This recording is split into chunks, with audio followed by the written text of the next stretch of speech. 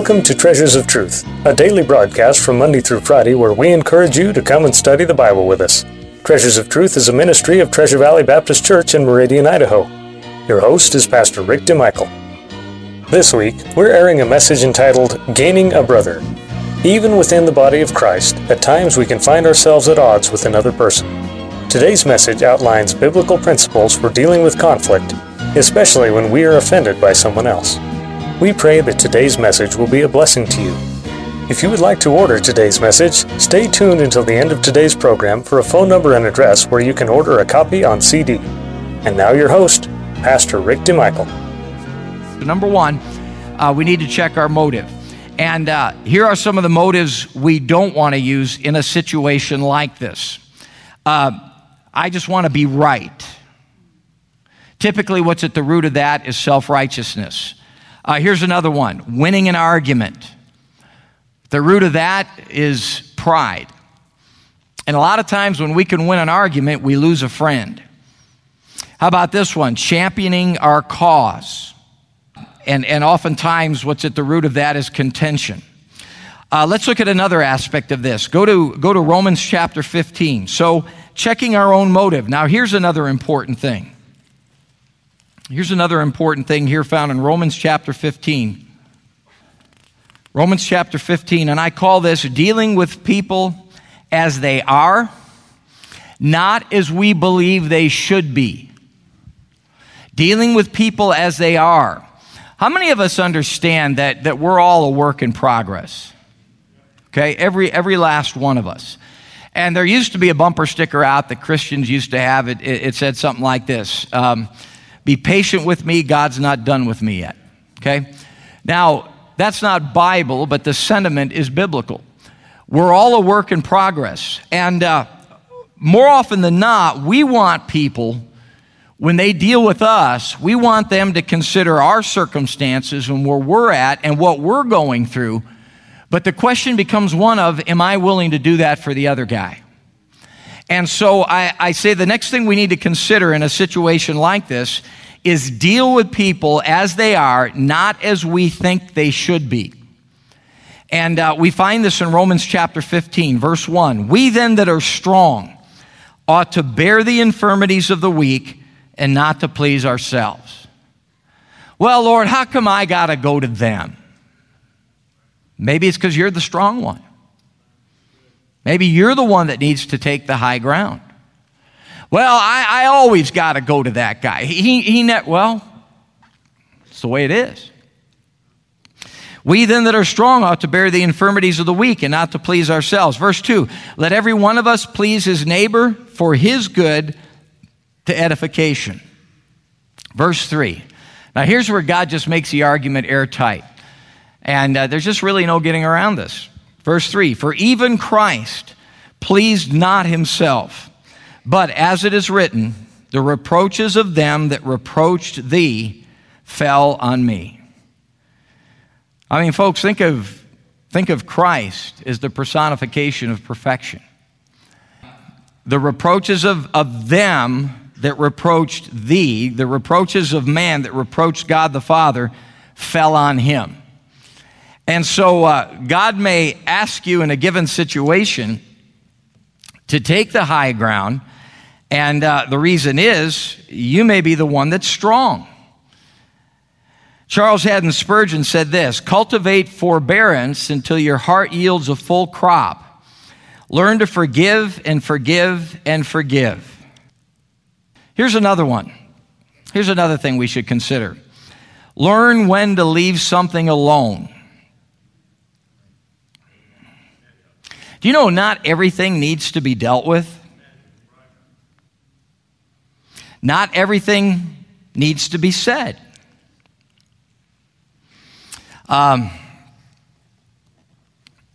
Take your Bibles and go to Proverbs 19.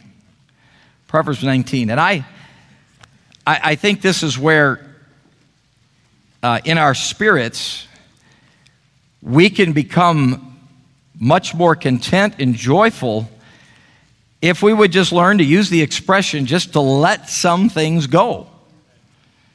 There are some things that God just wants us just to let them go. Proverbs chapter 19. While you're turning there, I'll read you the story. In December of 1943, a German fighter pilot named Franz Stiegler was in pursuit of American bomber pilot Charlie Brown, and that was his name. Looking to shoot it down. If he did, it would earn him the Knight's Cross, the highest honor for a German soldier. But as he approached the plane, Stiegler saw that it had no tail guns blinking, no tail gun compartment remaining, and no left stabilizer. And the nose of the aircraft was entirely missing. Surprisingly, he could also see into the plane, the skin of it having been blown off. Inside, he observed terrified young men tending to their wounded. Stiegler could not shoot the plane down. He had been trained that honor is everything. If he survived the war, his superior officer told him the only way he would be able to live with himself was if he had fought with as much humanity as possible. Stiegler could tell that Brown didn't realize how bad a shape his plane was in. He gestured for Brown to land the plane, intending to escort him. But Brown had no intention of landing in Germany and being taken prisoner along with his men. Stiegler then yelled Sweden, meaning that Brown could land his plane there. But Brown didn't know what Stiegler was yelling. Stiegler saluted Brown and veered away. His last words to him were, "Good luck, you're in God's hands now." Brown was able to land the plane in England. He continued his Air Force career for 2 decades, but remained obsessed with the incident. In 1990, he took out an ad in a newsletter for fighter pilots, looking for the one who saved my life on December 20th, 1943. Stiegler, living in Vancouver, saw the ad and yelled to his wife, "This is him. This is the one I couldn't shoot down." He immediately wrote a letter to Brown, and the two men connected in an emotional phone call. Stiegler and Brown both died in 2008, 6 months apart. The article in the New York Post also noted that both men were Christians and that the obituaries for Stiegler and Brown both listed the other friend as a special brother. Proverbs 19 and verse 11. Now, generally speaking, in the aggregate, this is what we should do. Verse 11, the discretion of a man deferreth his anger, and it is his glory. Now think of the word that God uses there. And it is his glory to pass over a transgression. You know what we need to do sometimes is just say, forget about it. But not just say it, actually mean it. Don't say forget about it and then stew in those juices until it affects our spirit, but honestly, just forget about it.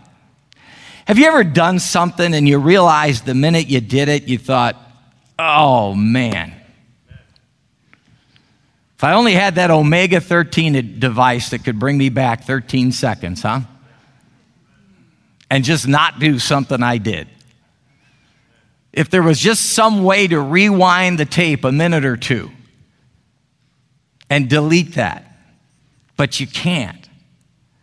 And then someone cuts you some slack. They give you a break. They didn't hear it. They didn't see it. Or the message is plain and clear to you that it's done. Forget about it. The Bible says in Proverbs 19, verse 11, the discretion of a man deferreth his anger, and it is his glory. Look at the verse. It is his glory. It is his glory to pass over a transgression. Doesn't God pass over a lot of transgressions? Amen. Think about it for a second. I mean, when you consider the holiness of God and the Word of God, how many times must God pass over a transgression really to keep from just nuking the whole world? And the Bible says it's the glory of a man to pass over a transgression. So there are times where we should just let it go. Here's another one. Turn to Psalm 119. Psalm 119. These are some things we can learn with age and experience, but not always. These are things that at one time when our Bible permeated our culture more than it does now, tended to be common sense, but that common sense isn't as common anymore. And so we go to Psalm 119 and verse 165. Psalm 119, verse 165. Great peace have they which love thy law, and nothing. Gosh, don't you just hate that word?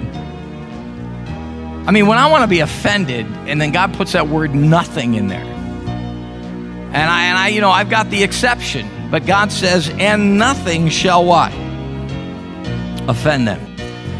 You know what? When you love God's word, you realize that a personal slight, someone nicking up your reputation a little bit, in the big scheme of things, really isn't anything at all. We want to thank you for being with us today. It is our hope and prayer that today's program was truly a blessing to you. You've been listening to a message entitled Gaining a Brother. Not only does the Bible tell us that it is impossible but that offenses will come, God's Word also gives us a blueprint for resolving a problem between brothers and sisters in Christ. In today's message, Pastor DeMichael takes us through the biblical recipe for resolving conflict with the ultimate goal of reconciliation. And as we mentioned at the beginning of the broadcast, if you would like to order a copy of today's message, CDs are available for a suggested contribution of $5 each. Our address is Treasures of Truth, care of Treasure Valley Baptist Church, 1300 South Thierry Avenue, Meridian, Idaho 83642. Our phone number is area code 208-888-4545. Our webpage address is www.tvbc.org. Treasures of Truth is a ministry of Treasure Valley Baptist Church.